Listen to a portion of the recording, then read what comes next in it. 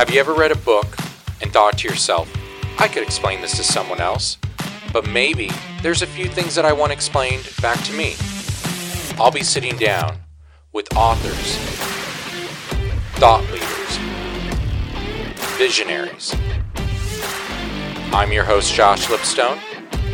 This is Explain This Book to Me. Welcome. My name is Josh Lipstone, and this is Explain This Book to Me. Today is Book 3, Episode 2. I am once again joined by the author of the book, Influence People, Brian Ahern.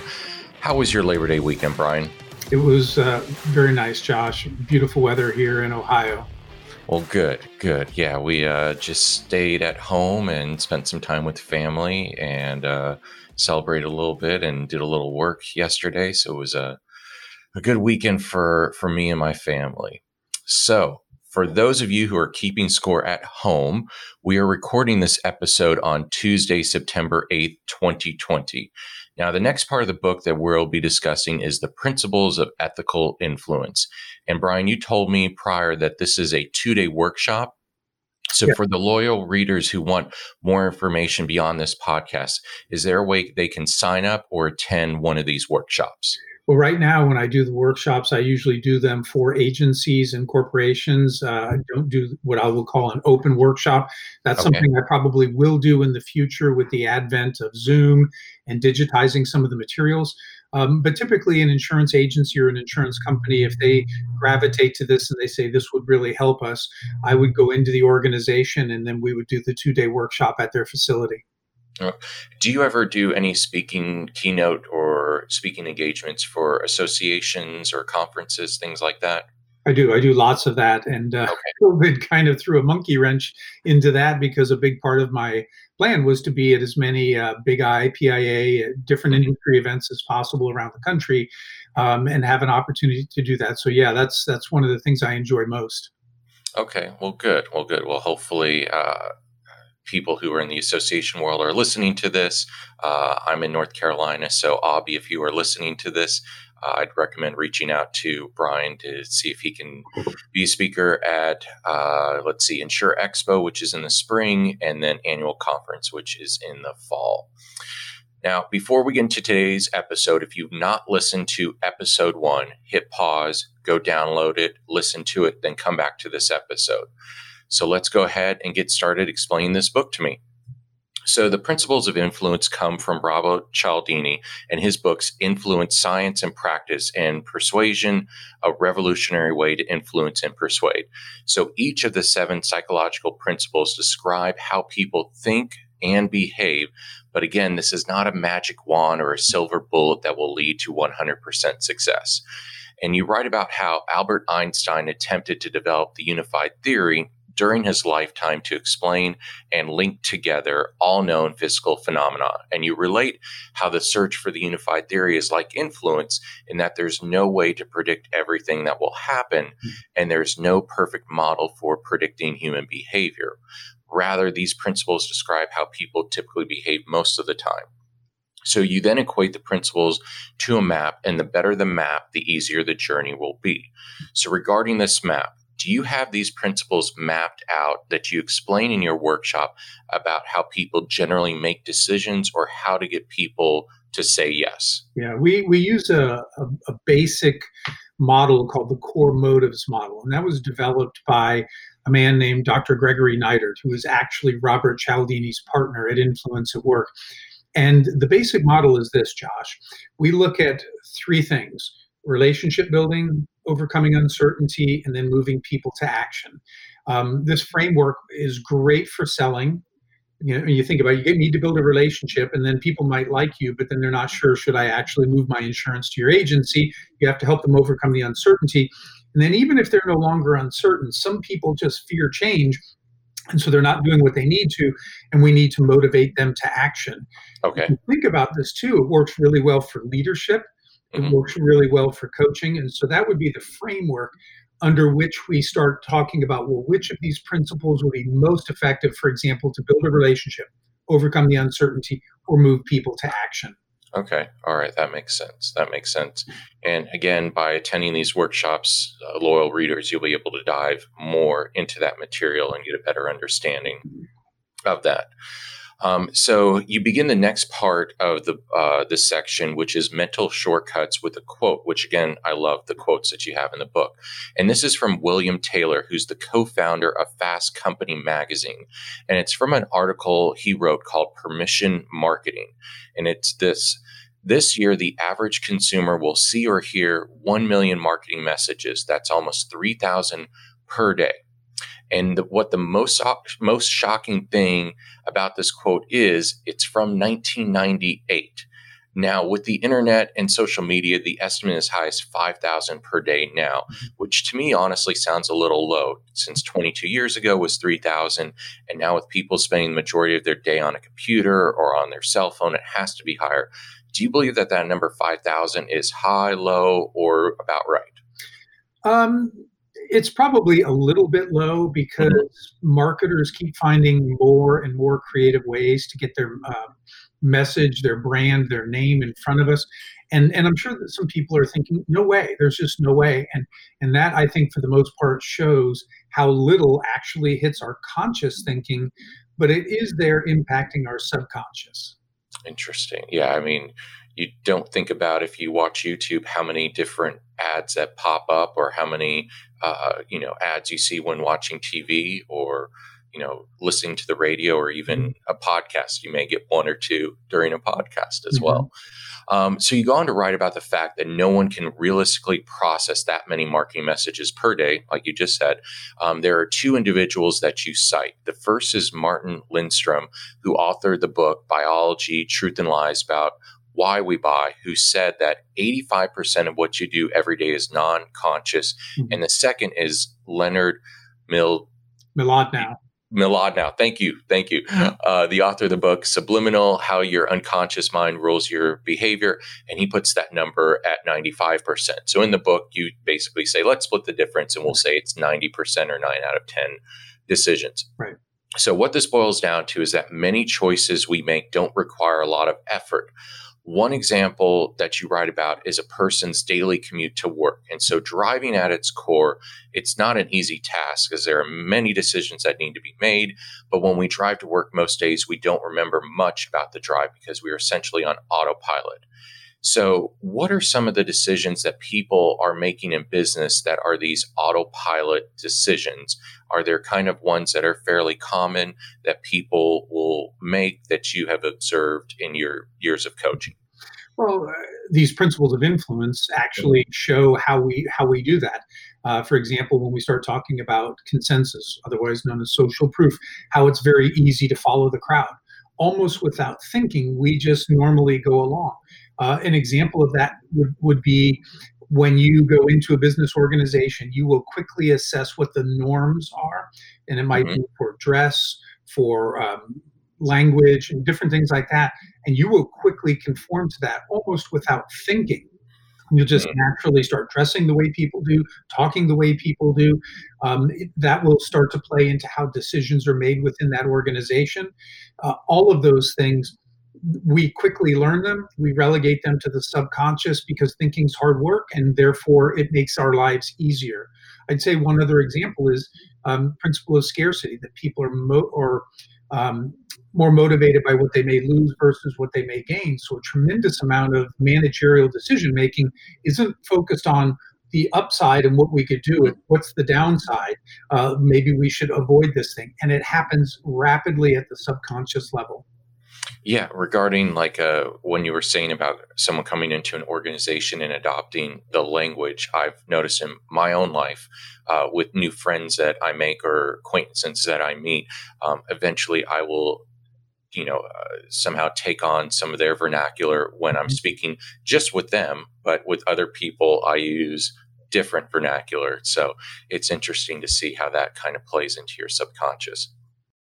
So this phenomenon occurs with our thought process. You write that in order to maintain our sanity and make it through the day, we need these mental shortcuts. And you conclude this part by writing, bottom line, we need mental shortcuts to deal with the complexity of life, and the principles of influence explain many of the mental shortcuts people use. Now, before we get into each of the 7 principles, do you have a favorite one or one you gravitate more towards? No, I typically tell people it's situational.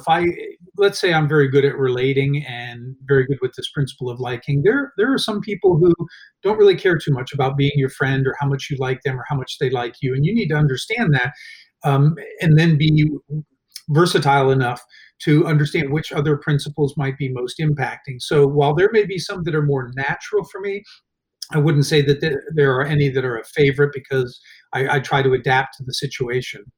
Okay.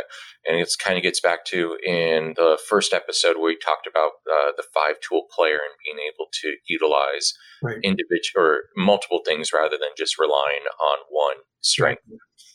All right. So the first principle that you write about is reciprocity. And the quote that you use comes from Zig Ziglar. And it's, you can get everything you want in life if you will just help other people get what they want.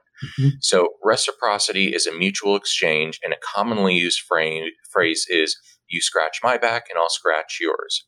And you write that when someone does something for you, you feel obligated to do something for them. And the loyal readers will understand this principle and realize that they use it in their daily lives. But I don't think that they may not fully understand how powerful it is. Mhm. And you write about several examples in the book, which is found on page 14, about how the principle of reciprocity works. And so the first is, have you ever invited someone to a social gathering because they invited you to an event first? The second is, if you've ever been to a home party like Pampered Chef or Mary Kay, did you buy something because you felt bad not doing so, especially after you were served food and given a free gift? And the third is, during the holidays, have you ever bought Christmas wrapping paper, cards, or some other items from neighborhood kids because their parents bought similar items from your kids in the past? Now, I'm sure everyone answered yes to at least one of those questions or something similar to that, which means that we've all been influenced by the principle of reciprocity. So you write about how to apply this principle to people's lives, and that this person has to take the initiative and act first. So for the loyal readers, can you give us an example of how this would apply in sales? So I understand the concept of how this principle works, but I'm having a hard time wrapping my head around how this would apply in sales or business. I can see how to apply in my personal life, but Mhm. how does this principle apply to sales or business? Well, I mean, a simple thing when somebody walks into your agency, Josh, Mhm. if somebody behind the desk or counter, whoever is greeting them, says something like, "Boy, it's a hot day out there. Would you like me to get you something to drink?" And they get a cold drink and they bring it to them. That kicks off reciprocity. That seems like a small act, but that small act starts to change how somebody thinks and feels about you and your agency. Compare that to the agency that never ever does that. That person has taken one small step in your direction. Another way of engaging this too is, I always tell people, you don't want to be so easy to do business with that people don't have skin in the game. Mhm. Otherwise, it's right. They've got nothing on the line. You've done everything. They can easily say no. But when you point out what you've done for them, so if you were that potential customer and I said, Josh, I normally don't do this for most of our customers, but and then I talk about something I did special so that I could get you the most competitive quote possible. That act of letting you know what I've done is going to trigger something in you that makes you more likely to ultimately say yes to me than if I never ever mentioned having done something extra for you. Mm. So you never want to brag, but it's okay to point out that you've gone the extra mile and here's what you did for this person, because it creates that, like, wow, that was really nice of them. Okay. All right. That makes sense. In your first example, would you say that person, the receptionist or whoever that greeted the person, that's non-sales selling? Is that something similar that we Yeah, talked about in the first episode? yes, there's no exchange of dollars there, but that Mhm. is certainly moving somebody in the direction that you want. You want them to feel good about you, feel good about your agency, those small things that you continually do that maybe others don't. That builds momentum in that direction. And let me say this too, that Mhm. just because something is, quote, free doesn't mean it's perceived as a gift. So let me ask you this, Josh. Have you ever Mhm. stayed at a Doubletree hotel? Not that I can remember. Okay. Well, No, I don't think so. DoubleTree is famous for their chocolate chip cookies. When you check in, you Hmm. get this warm cookie. I mean, so they're checking you in, they hand you this cookie. People rave about DoubleTree cookies. The Embassy Suites, another fine hotel, they put cookies out. So as I walk in, I can grab them. If I'm walking out, I can grab them. But people don't perceive the cookies at Embassy Suites in the same way they do the DoubleTree. And I think it really comes down to that act of actually giving it to you when you're checking in. You feel like they gave you something, not just, oh, that's out there, and if I want it, I can take it. With your agency, if somebody walks in the door, you never want to say, wow, it's hot out there. Help yourself to a cold beverage. You want that person to say, let me get you something and hand it to them. That's what triggers this principle and makes it feel like, wow, that was nice what they did. Does that make sense? It does. It does make sense. Yeah. Thank you for clarifying that. And I may have to stay at a DoubleTree next time next time I travel. Yeah, So, and Josh, I want to point this out too that mhm. that may seem like a small thing, but these nuances and how we engage these principles make a big difference because the person who might have heard this and just set free Coke or pop out for customers who come in and they're not noticing the response that they would have hoped for, it's because they're really not engaging this principle by actually giving that gift. It's the concept of going from a service mentality to an experience Yeah. mentality and how you differentiate yourself Yep, from that. exactly. So you continue to write about how this principle concessions have to be made. So, which takes me back to our first episode and the story you told about your wife asking you if she could go to Scotland to play golf. And when you hesitated, she asked if she could go to Florida to play golf, which you said yes to. Now, loyal readers, I want to say that Brian does not tell his wife what to do. But in this case, she asked him if he would be okay with her doing that. So, in that story, did your wife use the principle of reciprocity since she compromised on what she wanted, or a different principle? It was two things. It was reciprocity and then something that we'll probably talk about called the contrast phenomena. When she asked about going to Scotland, Hmm. that was a huge ask. I mean, that's a big investment of time and money and things. And I wanted to go, and so that's why I said, well, I'd prefer you not go because I want to go and it's not the right time. So then she moved from this big request down to this seemingly small request. But when she conceded, it's Hmm. very natural for us to concede in response. And for salespeople who are listening, you understand this is the basis of bartering. Hmm. And so yes, she very thoughtfully said what would make it easiest for Brian to say yes to going to Florida. If I would have said yes to Scotland, she'd have been over the moon. Yeah. We also knew that going to Florida would be a much easier conversation by employing that psychology. And I teach this stuff, Josh.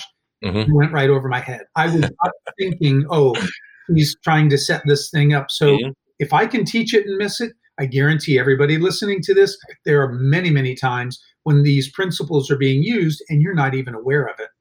Yes, I would agree. I would agree. So you conclude this principle by writing that you don't advocate giving to get, because that sounds to me like manipulation, which we discussed in the first episode, but rather you advocate giving because it's the right thing to do. Yeah. And loyal readers, when you think about reciprocity, think of the word giving. Mhm. All right. So the second principle you write about is liking. And the quote comes from Jeffrey Gitmore. All things being equal, people want to do business with their friends. All things being not quite so equal, people still want to do business with their friends. Yeah.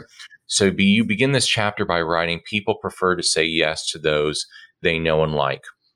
When I read this, I thought you forgot the word trust. So is having trust critical to this principle, or does it apply to a different principle? Well, we talk about trust under the principle of authority. And so we can tap into that when we get to that principle. Okay. Absolutely. Trust. It doesn't matter how much I like you if I can't trust you. Hmm. Okay. All right. Perfect. So we'll get to that in just a moment. Then you write about, well, what's next is that it's not obvious how to get people to like you or like you more, but actually the key is for us to like the other person. People can tell if you genuinely like them, and once they sense it, they'll naturally reciprocate it. Mhm. So, which gets back to something that we briefly discussed in the first episode about learning to trust your gut. Mhm. And you provide the loyal readers with three things to focus on to have people like you. And the first is that they have to have something in common with you. Yep. The second is give genuine compliments. And the third is to work cooperatively together. So let's begin with the first one, which is common. And you write about people who like the same sports teams, drive the same car, from the same hometown, etc., will lead to a natural connection. And what the loyal readers need to do is keep an eye out for things that they have in common with others. And your advice when you work with salespeople is to do research about the person they're going to meet with. And when you do, have them look around their office to see what things you have in common. I don't know if you've had this yet. Have you encountered doing like some sort of Zoom call with our current environment where you needed to try to look around what was in the background of the person to find something in common? Or have you just relied on maybe the research that you did when you're having that or trying to use this common, thing? If at all possible, I do some research beforehand. I try to Okay. connect on LinkedIn and look for whatever I can, because that will just make it easier. And if there's nothing in the background, if somebody's got maybe a fake background, then I might not be able to glean anything from that. But Josh, in just the short time that you and I have known each other, you may not be thinking about this, but there's a tremendous amount that we have in common. We both were in the insurance industry. I work with salespeople. You're in sales. You like to read. I can see that in your bookshelf behind. We both know Jason. We both share the same faith. So there's a whole lot for me to dig into if we're just having a casual conversation, because I've paid attention to things that you've said and the things that I've seen and the things that I've learned. That makes sense. Yeah. I set up the office so that people can see it rather than just the boring, wall that I have just over here off camera. So the second thing that you write about is compliments. And there's a quote from Abraham Lincoln, which says, "Everybody likes a compliment. And because we like compliments so much, we're prone to believe them, even when we know that they are just pure flattery." And when you look for the good in others, you end up finding more good qualities, which will lead you to liking them more. Can you give us an example of when you gave someone a compliment that led them to saying yes? This could be in business or in your personal life. Just give the loyal readers an idea of how this would work. Well, I will give an example of somebody that I worked for and how a compliment meant a tremendous amount, and then it came around to be very beneficial. So I worked for a lady named Dorothy early in my career when I was with State Auto Insurance. And Dorothy was very rah-rah, like a cheerleader. And that didn't really resonate with me because I was a football guy, and I was used to a coach who swore like a sailor because he had been in the Navy. And so it just didn't resonate, right? Rah-rah with this like hardcore athlete thing. But then many, many years later, as I looked back on my career and I realized, you know what, Dorothy was doing it the right way. In business, employees don't want to be treated like a coach treats players in the locker room. And her always being positive and looking on the bright side, all of that was really good. And so I sat down one day and I wrote her an email. And I basically said, Dorothy, when I worked for you, I didn't appreciate your style. But now I realize that, having been in the business world for over 20 years, that the way that you're doing things is the right way. And I basically said this towards the end. I said, if there was anybody else, there's only a handful of people that I would want to work for in this company if I wasn't working for John, and you are one of those people. Later, she told me, Josh, that when she got that email, she cried. And it really showed me how people don't say thank you enough, and they don't pay compliments enough. Here's this person who's been doing it right for decades, and a simple email expressing that made her cry, told me she wasn't getting probably the praise that she deserved. Now, here's the cool part. Years later, I was assigned to be her business coach. I did not have to do anything to build trust, liking, any of that. She knew when there was nothing on the line how I felt about her.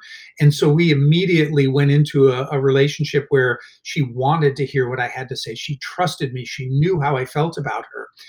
This is, I think, a prime example of, we do the right things because they're the right things to do, not because we want to get something out of it. But it's amazing how life tends to bring those good things back to you because you've first been the person to give by way of reciprocity, to reach out and do things to come to like the people that you work with.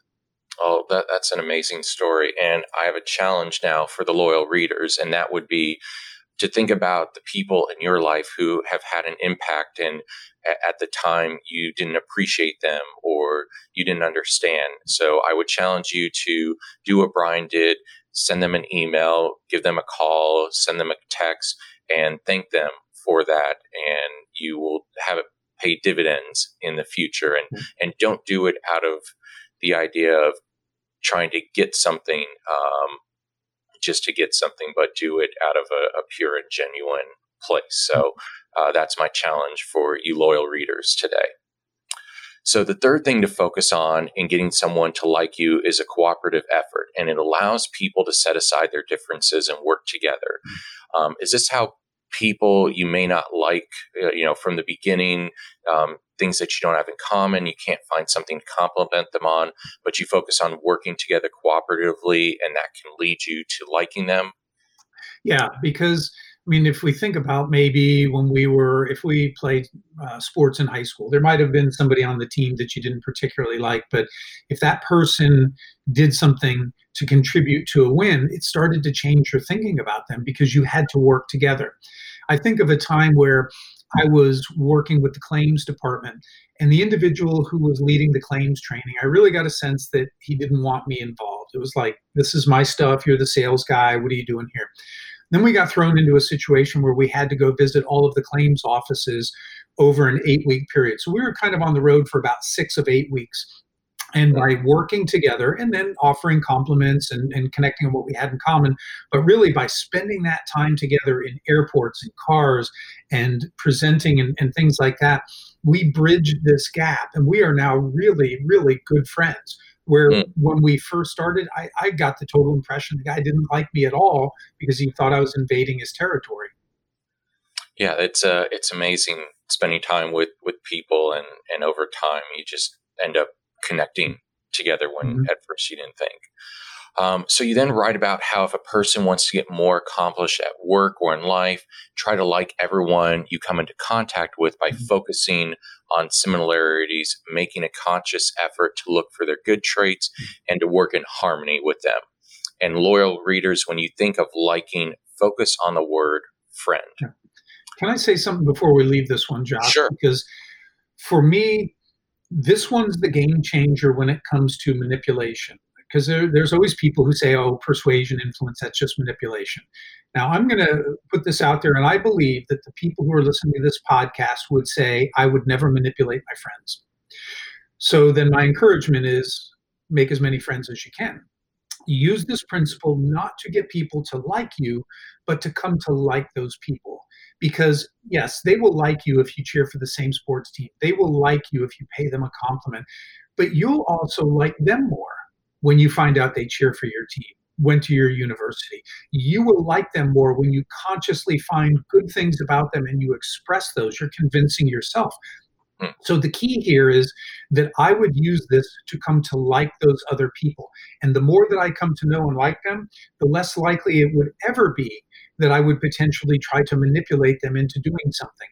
It also changes my giving by way of reciprocity, because then I'm looking for things that will truly help you, Josh. And when you sense this, when you sense like, God, that guy Brian, he really likes me, it totally changes how you receive whatever I might either give or whatever I might express that I think would be in your best interest. Does that make sense? It does. It does make sense. And thank you for adding that before we move to the next one. Yeah, that makes sense, and something for myself and the loyal readers to think about, how they can apply that and be effective with that. So the third principle you write about is authority, and the quote comes from Plato, and it's the wisest have the most authority. And you begin this chapter by writing, if an expert says it, then it must be true. And this is the basis for the authority principle. And because of the times that we are living in right now, we're overloaded with information and we don't have time to research it. So we look for shortcuts. And one of the shortcuts is seeing what experts have to say. So you write about the example of when a doctor or fitness trainer tells you to make a change, you're more likely to comply than if a friend makes the same suggestion. Or if you happen to work in a family business and your mother or father tells you something, you're less likely to listen to them than if an expert tells you the same thing. But of course, that never happens in my own agency. So what type of advice can you give to the loyal readers who do work in a family business and struggle with listening to one another because they're family? Is this something that you've encountered in your career as a coach? Well, I mean, my wife, I mean, that's family. There are things that if I tell her, there's no way she's going to pay attention to. But if Mm-hmm. you tell her, she's going to say, wow, that's a great idea. There's just that natural husband-wife thing. There's that natural parent to child. Um, and I often talk about this that with golf as an example. When I learned to play golf, I learned to play at a place called Muirfield Village, Jack Nicklaus's golf Oh, course, yeah. where they Mm-hmm. hold the memorial. So I got good instruction, and I don't play much at all. But if you saw me swing a golf club, you'd be like, "Wow, that guy knows how to play golf." Um, my wife, one day I shared with her some information about a golf example I used in some sales training, and then several weeks later, she's reading a book, and she goes, "Oh, listen to what Corey Pavin says." For your listeners who don't know, Corey Pavin won the U.S. Open in 1990. Great golfer. And she reads this paragraph. It's almost exactly what I said. So I told her, I said, I told you that. She said, no, you didn't. I said, yeah, a couple of weeks ago. Remember, I came home from the training event and she had no recollection of it. And I finally said, oh, if Corey Pavin says it, it's true. But when I say it, it's not. Mm-hmm. But I'm smart enough to know, Josh, that anybody would listen to Corey Pavin, U.S. Open winner, and not Brian Ahern, sales trainer, bogey, sometimes double bogey golfer. Mm-hmm. But here's the reality. What I said was every bit as true as what Corey Pavin wrote. So sometimes it's not what we say, but it's who's saying it. Mm-hmm. People say the same thing. Somebody's viewed as an expert, they're believed. Somebody's not viewed as an expert, they're doubted. And so it's critical for people to get their expertise in front of, like in your case, potential customers, so that they really think like, wow, I know Josh is an insurance agent. I mean, Mm-hmm. that's the only person I'm going to get my quote from is an insurance agent. But if they know certain things about you, they might say, wow, you're more informed than the others that I've been talking to, so they pay more attention. Did you hear that virtual intelligence and on-hand VAs actually merged? That's right. I was talking to Michael Cruz and checking out what he has there with his Colombian workers. And I said to him, dude, what's up? You realize you're not a VA, right? He said, what do you mean? I said, you're a VE. Look it up on ChatGPT. I encourage you to do that too.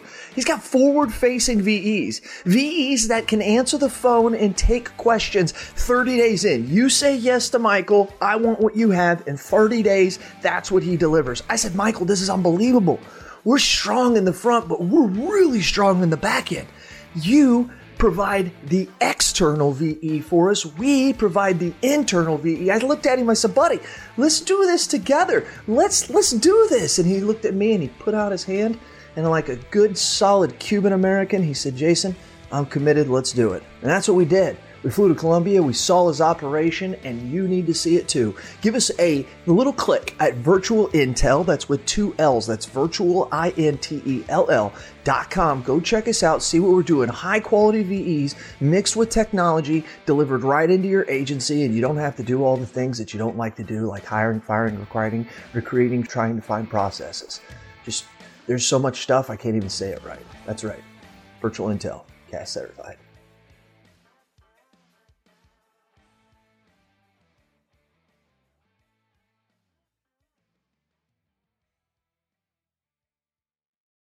That makes sense. Yeah, and sometimes the experts that you listen to, if they don't hold the same beliefs, you may doubt an expert because they are disputing what you believe as truth, whether it's, and it doesn't matter what that person is talking about. It doesn't make what they say any less true. It's just if you accept it or not. Well, yes. I mean, and that goes to the principle of consistency that we'll talk about a little bit later. But yeah, when we hold a view, we also see that as part of who we are. And so it can be very hard to dislodge people from current beliefs. It's not that it can't be done, but it is certainly not easy. And we see this right now in the hyper political environment that we're in, if your quote expert isn't on your side, then you will find every way to dismiss them. Oh, person's from Harvard. Harvard's a liberal, education platform, and so they'll just dismiss everything related to Harvard. The other side may do the very same thing to a conservative university. So we're just extremely polarized right now. Yes, we are. We are. And hopefully we can come to some sort of consensus in the future. So you continue on in this section by writing about how you make authority work for you, that knowledge and trustworthiness are qualities that are associated with experts, and that you can increase your trustworthiness by admitting a weakness early on. Mm-hmm. Can you give us an example of how this would work in the loyal readers, either their personal or professional life, with admitting a weakness and then it helping them to increase the trustworthiness to someone in their personal life or someone in business? Yeah. Well, virtually everything has good and bad, positive and negative. Mm-hmm. How you frame that. So, for example, if somebody comes to your agency, Josh, it may ultimately be more expensive for them to buy their insurance from you. And not just because it's more expensive, but because of the services that you're going to offer, the research you're going to do, the company you're going to put them with. There's a whole host of things that might make it more expensive than going to geico.com or something like that, right? Right. And so acknowledging something like that early.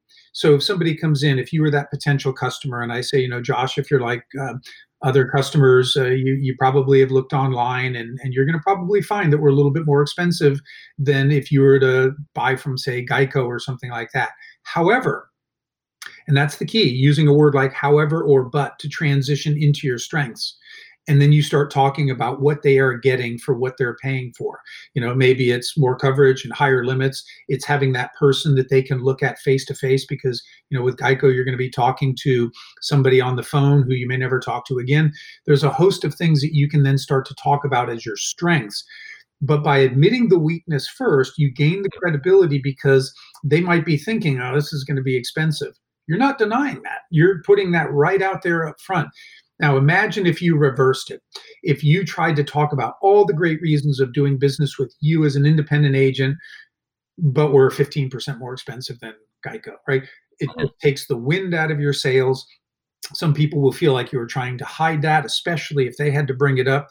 So what I would encourage the listeners to is, whenever you know that you've got something that's going to probably come to the surface as an objection or a weakness in what you're offering, strategically think about, how can I bring that up relatively early to show that I'm trustworthy, and then use a transitional word like but or however and segue into the strengths of what it is that we're offering. And you will have more people, not everybody, but you will have a lot more people ultimately saying yes to you. That makes sense, because, not everyone, because it's not, again, a magic bullet or a magic wand or silver bullet to get everyone to do exactly what you want when you want. So you then go on to write that another way to establish authority is to cite other experts, which is one of the reasons you cite experts such as Albert Einstein, Aristotle, and Abraham Lincoln in your book. And there are also other ways that you can influence your authority that you may not realize. And it's through the way you dress, the title that you have, the credentials that you have obtained, the trappings of life, such as jewelry or the type of car you drive, and the amount of experience that you have. Now, with these things, do you think that they are as crucial today as they may have been in years past? Or has society kind of moved those things down on the totem pole of importance when they're making a decision? Certain things are based on trends. How we dress, very different than it was in the 1950s, different than it was in the 60s. We are certainly in a period where dress may not seem to be as important. But I would say this, Mark Zuckerberg could walk on stage at any conference in jeans and a hoodie and be completely accepted because, wow, that's Mark Zuckerberg. You or I do that, people might go, who's this guy? Who does he think he is, coming out in jeans? Look around and people are more dressed up. So for something like dress, the advice is always this: consider your audience and try to dress one level up. Because you don't want to, you want to be perceived as a little bit different. Uh, if I go down to the Ohio State University, which is about 20 minutes down the road, I am Hmm. not going to dress like 22-year-old students. I'm not Hmm. 22. I'm not one of their crowd, but I'm not going to go down in a three-piece suit and tie for sure. Right. But I'm going to dress in a way that says, look, this guy's a little different than us. He's had some success. I should probably pay attention. Um, if I dress the way I do normally, during COVID, flip flops and shorts, people are going to look at me and go, "What's with this guy? Doesn't he have any business acumen to know how he should dress?" So, all of this to say, it still matters. It's different, but it still matters. And I always, when I'm going to go somewhere and do a public presentation, I'm always considering who's the audience. How can I dress one level up? Um, I make sure shoes are polished. All of those things. I like to say control the controllables. I don't want somebody to be distracted by something that I could have taken care of myself because now they're not focused on the message. That makes sense. That makes sense. Now, for loyal readers, when you think of authority, think of the word experts. So the fourth principle you write about is consensus. And the quote comes actually from the Crest toothpaste ad, which is 4 out of 5 dentists recommend Crest. Right. So you write that the principle of consensus relates to the ancient wisdom of their safety in numbers. Mm-hmm. And the example that you use is how Allstate used this principle when they created an ad where the spokesperson stood in the Rose Bowl and told viewers that 110,000 people would gather there on Saturday for a game, and that last year Allstate could fill the stadium 10 times over with the number of people who switched to them. And when I heard that, I thought 1.1 million, that seemed kind of low. Does that seem kind of low for Allstate only getting 1.1 million new customers over a 1-year period? Or is that just me kind of hoping since they are one of our direct competitors? I don't have a basis for that, and I often say 1.1 million for some people might be like, wow, but if their quote ratio is only 10%, and that actually might be pretty good. They would have had to have quoted more than 11 or 12 million to ultimately get that. So that 1.1 million is only those who actually made the switch. To get bigger context, you need to know what was that close ratio. If it was, if it goes down to 5%, then they had, 22, 25 million quotes. That's a lot of people responding to a potential ad. Yeah. Okay. All right. Yeah. That the little bit of competition in me thought that seems low, and I'm happy to hear that. So another example you write about relates to the loyal reader's personal life and how consensus impacts a teenager's decision. And for many teenagers, they look to one another about how to act, how to dress, and how to talk. And it's the peer pressure that can positively or negatively affect how a teenager lives out their life. Mm-hmm. And you then write about how understanding consensus can help us in 2 ways. And the first is sharing how lots of people are already doing what you ask. Mm-hmm. And the second is that others just like them are doing it. Right. And this reminds me of the first book I reviewed on the Explain This Book to Me podcast with my guest, Jason Cass. And we discussed the idea of how to sell insurance online and how we could tell people that people just like you decided to purchase this type of insurance. Mm-hmm. So when you worked at State Auto, did you guys ever explore that sort of sales, I guess, tactic where you said, based on X, Y, and Z, people just like you did, A, B, and C. Did you ever do anything similar to that? Nothing. I mean, you're advertising, I guess, when you're creating advertising for agents, you're going to get what you think is the most representative photos of individuals who would typically buy those products. So in that sense, but because the product is sold through the independent insurance agent, it really was up to him or her to be able to convey that. And that's where, what I do, and I would work with agents, it'd be one thing, Josh, if somebody comes in and they're looking to move their personal insurance to you. I'm going to assume that's probably your biggest base of customers, and that's where you have that opportunity to say, here at the agency, we insure, thousands of homes or, thousands of cars, something like that, to have people Right. go like, wow, a lot of people do business here.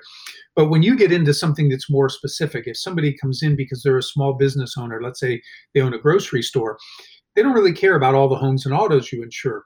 So this, again, is the nuance. Just because it's a big number doesn't mean that it's going to be motivating. What will be far more motivating is to say, here at the agency, we insure more than 24 grocery stores. Most are about the same size and revenue stream as yours. And you keep talking. So very conversationally, you talked about that, but that puts in the mind of somebody like, wow, if 24 people like me in this Mhm. business are placing their insurance here, I should pay attention. This agency must have something that others don't, because I was the only grocery store at the last agency that I was with. So it's just very conversationally, truthfully putting on the table, we're insuring people and businesses that are just like yours. And you're using the last principle we talked about, authority, with telling someone that we work with other people just like you. So therefore, we have to be an expert because the last agent that I worked with, I was the only type of client with them. Right. There's going to come the natural assumption, if you're doing business with 24 businesses that are like mine, you probably know what you're doing. And then if you're able to bring in other things like, and we have a specialty program because we worked with a carrier, we're the only agency in town that offers this program. Now you're getting even deeper. Scarcity. You have something nobody else has. You have this tight relationship with the company. They must trust you. It's a specialty program. All of that creates a momentum to say, I should really strongly consider putting my business with you. Yeah, exactly.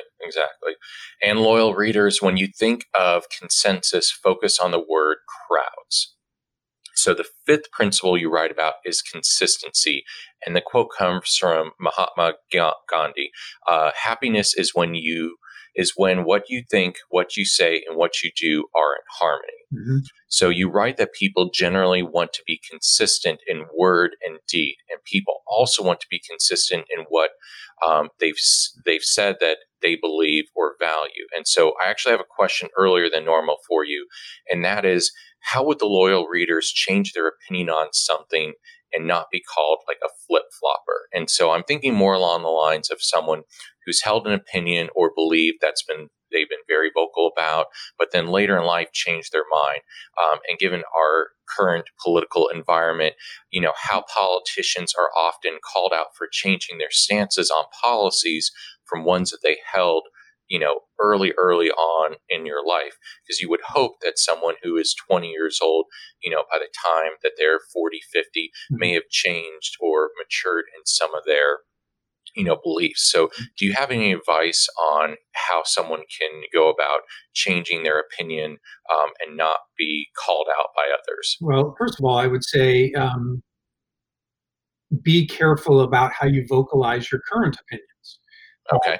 I do my best to refrain from putting out political views unless I'm just challenging the truthfulness, because I hate seeing manipulation, but putting out things like political views, because they do change over time. You encounter new information and you might say, gosh, I thought this once, but now I view that differently. But when you put something into the public space, you tend to feel like you need to identify more, because very likely somebody will attack that position. Why would you believe that? So what do? You just naturally defend. And the more you defend, the more you root yourself into what you believe. So be very careful about what you're putting out in the public space regarding your opinions. The second thing, I guess, if I were talking to you and you and I had held the same opinion on something a while ago, and my opinion changed, I would appeal to you via liking. Hey, Josh, you and I, we've known each other for a long time, and I used to think on this position just like you think currently, right? I want you to say, yeah, Brian, I know him, I like him, he's just like me, I trust him. I would use questions to say, Josh, isn't it a good thing that from time to time we change? I mean, have you ever said or done something and look back in hindsight and realized it was wrong? I mean, when I ask questions that you have to say yes to, because we've all made mistakes. We've all believed things that were incorrect at one time. I start to build a little momentum and say, so Josh, that's where I was. I really felt like this was the right thing, but I've done some research. Now I can bring in some authority. Here's some of the sources that I looked at, and this is what's changing my opinion about the situation that we're in.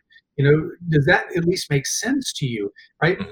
So very conversationally, I'm not going to change anybody's opinion out on Facebook. In fact, I've got a chapter in the book why Facebook doesn't change anybody's opinion. But I can potentially change your opinion when you and I have a one-on-one conversation, and I'm asking a lot of questions, and I allow you to ask questions, and we actually have a dialogue. That makes sense. Yeah, that makes sense to pose those questions to help the person understand why you've changed your opinion on a certain topic. So getting back to the book, you write about that people generally want to be consistent in word. I'm sorry, let's start over. You then write about how when you're speaking, you'll ask the audience about how they felt when they missed a promise. So you generally hear the words bad, guilty, terrible, and awful. And the reason that this is good for this principle is because people are likely to follow through on what they said, and they don't want to be inconsistent with their prior promise to you. And you write about the example of telling your child to clean their room. And you write that many children may not want to do it right away. And when you ask them why their room wasn't clean, they may respond with things such as, I didn't hear you, or I didn't know you wanted me to do it now, or I was going to do it later. And your advice to get the child to do it is actually to ask it in the form of a question rather than telling them. So, will you please clean your room? And then the key is to make sure that you hear the response, yes. And then as a side note, this is actually something that you mentioned a little earlier in the episode. This relates to a personal opinion of mine, and that if you say please and thank you to your spouse or significant other, you will have a much healthier and happier relationship with them. Now, Brian, would you mind telling the story about the study from the book Influence, Silence, and Practice about the radio on the blanket and what happened with that for the loyal readers? Yeah. So everything that Josh and I are talking about is backed up by empirical data. My book does not go deep into that. My book is about the practical application.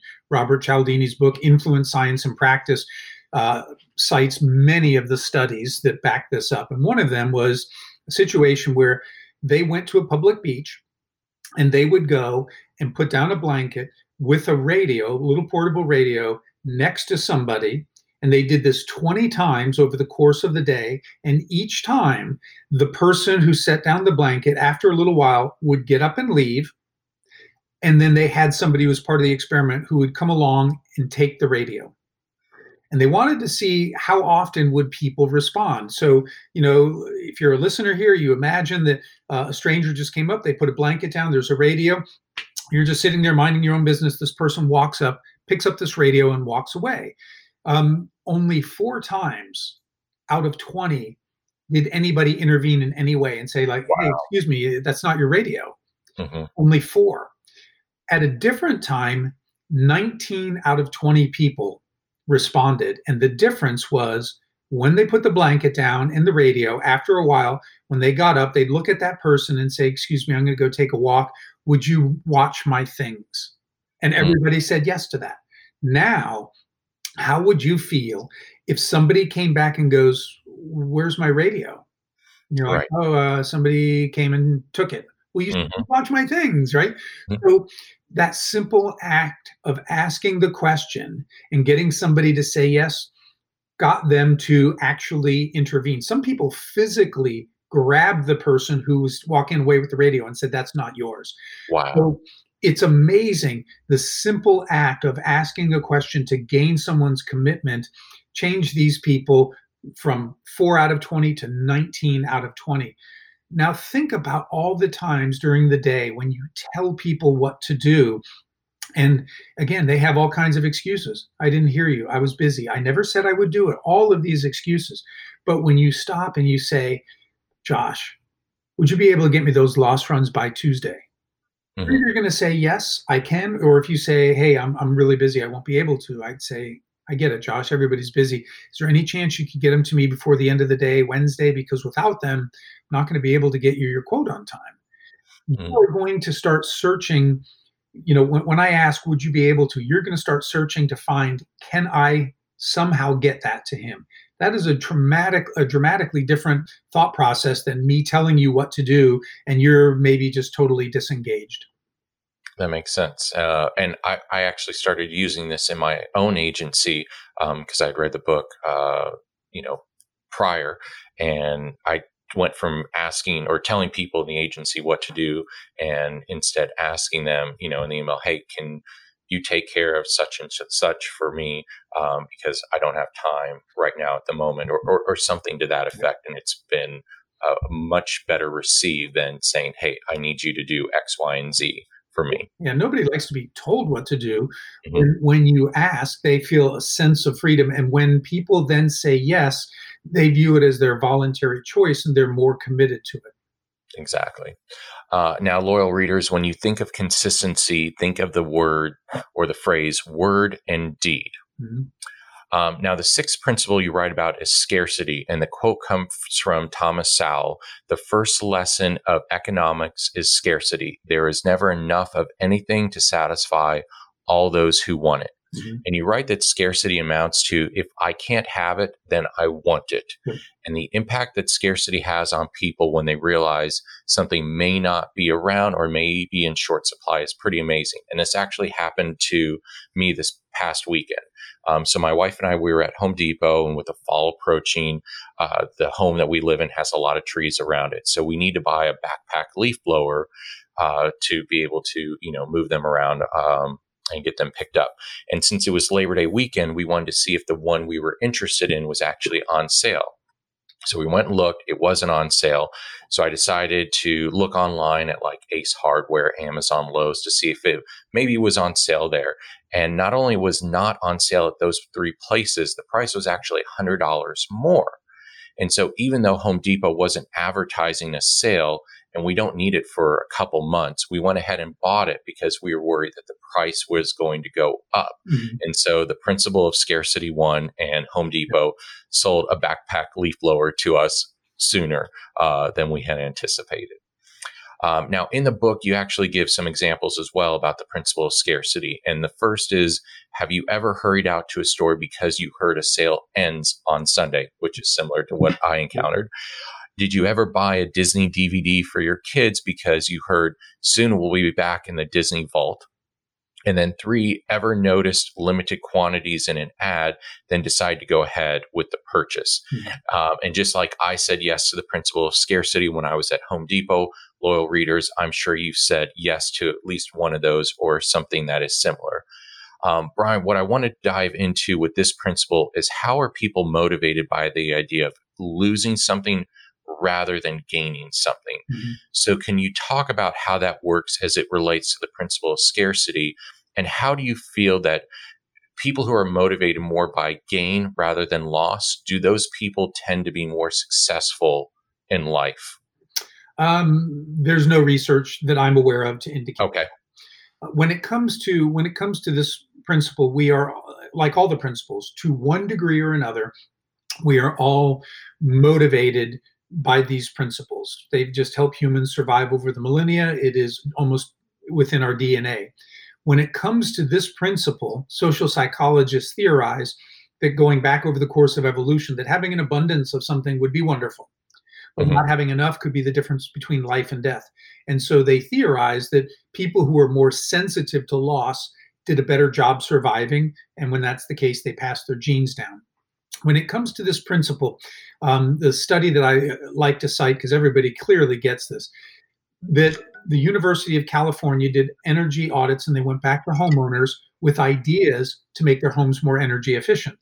With one group, they shared the ideas, and they concluded the talk by saying, if you implement the ideas that we've shared with you, if you're like the typical homeowner, you will save about $180 next year on your electric bill. That's nice. You will get more people implementing those ideas because they now realize they could save.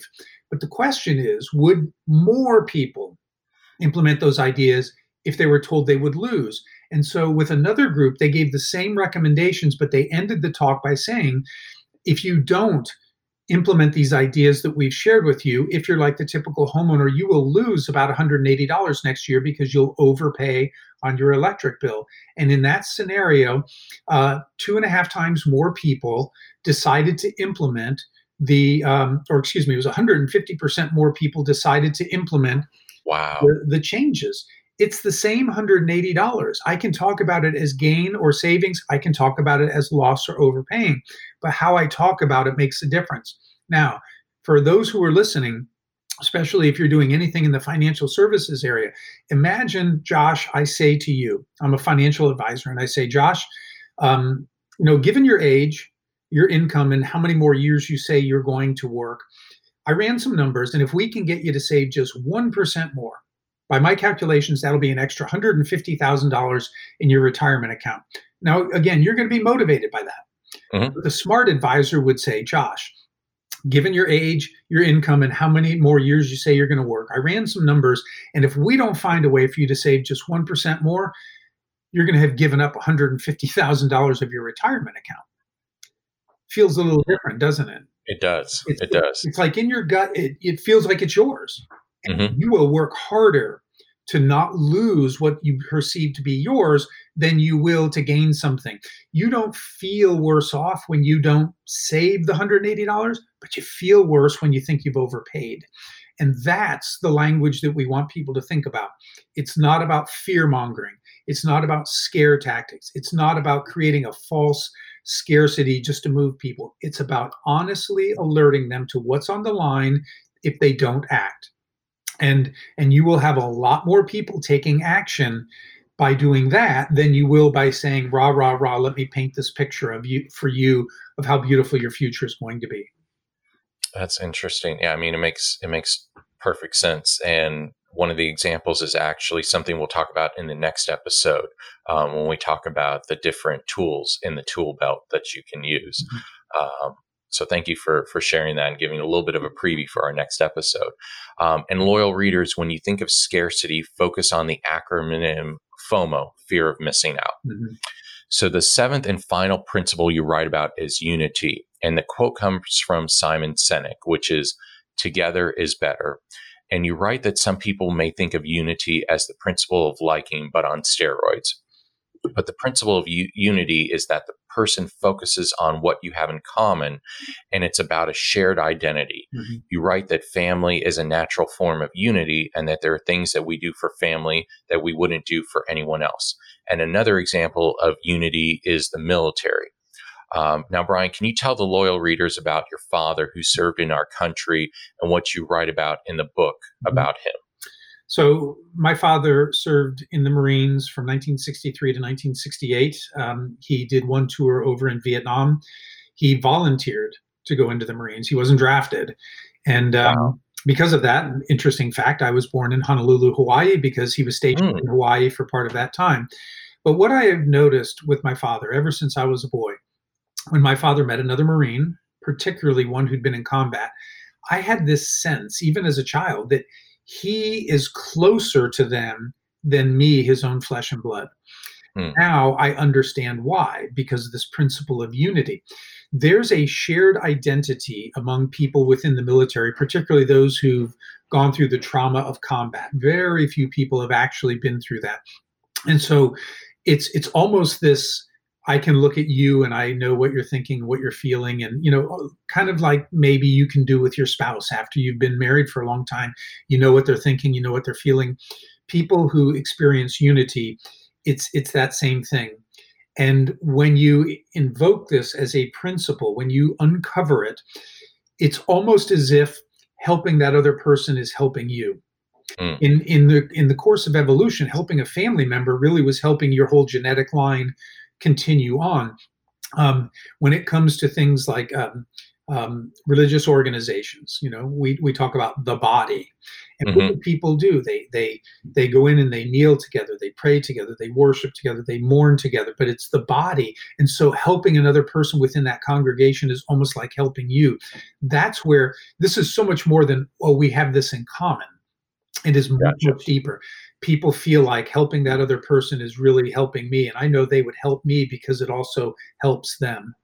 Yeah. Okay. That makes sense. And Tell your father thank you for his service I will. for our country.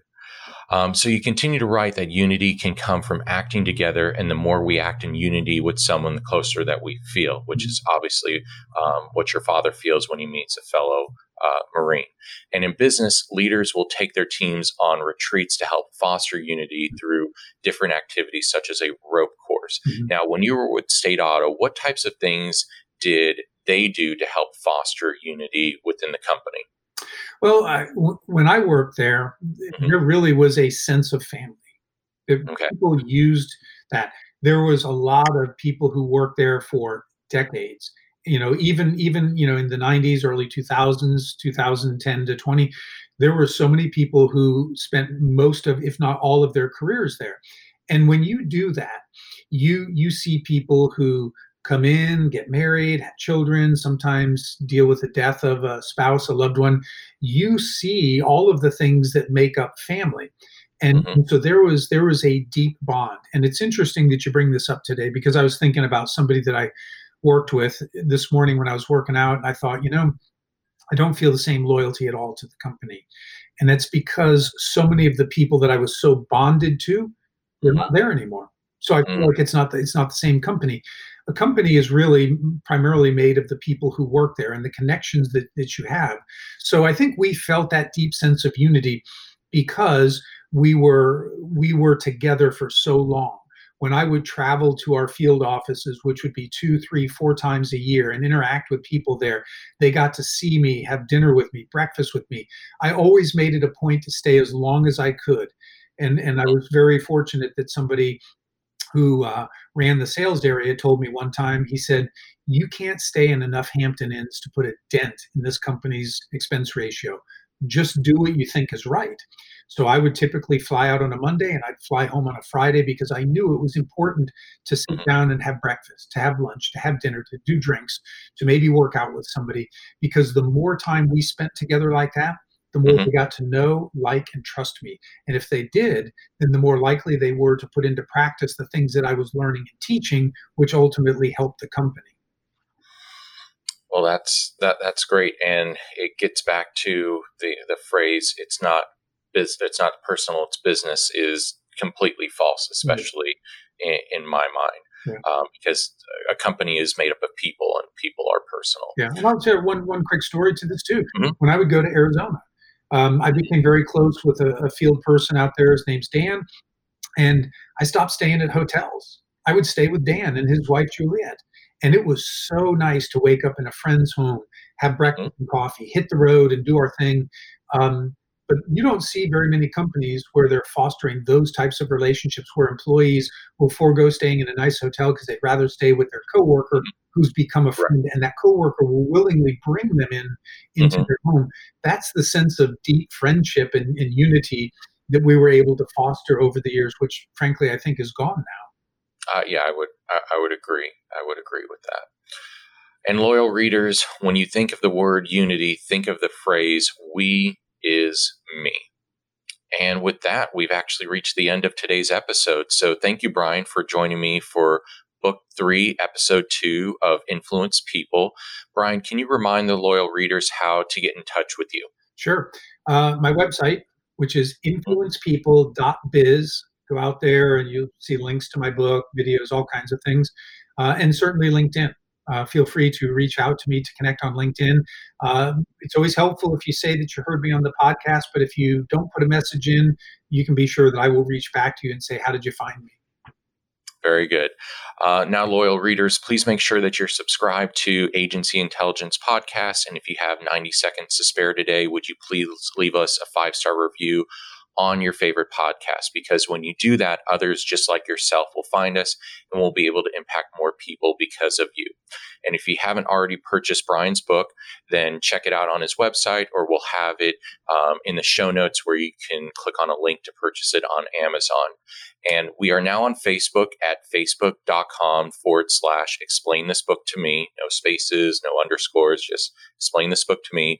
And we'd love it if you can like our page, because we want to connect with you outside of the podcast. If you have a question or a thought you'd like to share with me, please email me at josh@ agency-intelligence.com. That's Josh at agency-intelligence.com. And loyal readers, thank you for downloading the second episode of our third book of the Explain This Book to Me podcast, where I sit down with authors, thought leaders, and visionaries to explain the book to them and have them answer questions that I have. Remember to be safe, be healthy, and love everyone. This has been Josh Lipstone with Explain This Book to Me.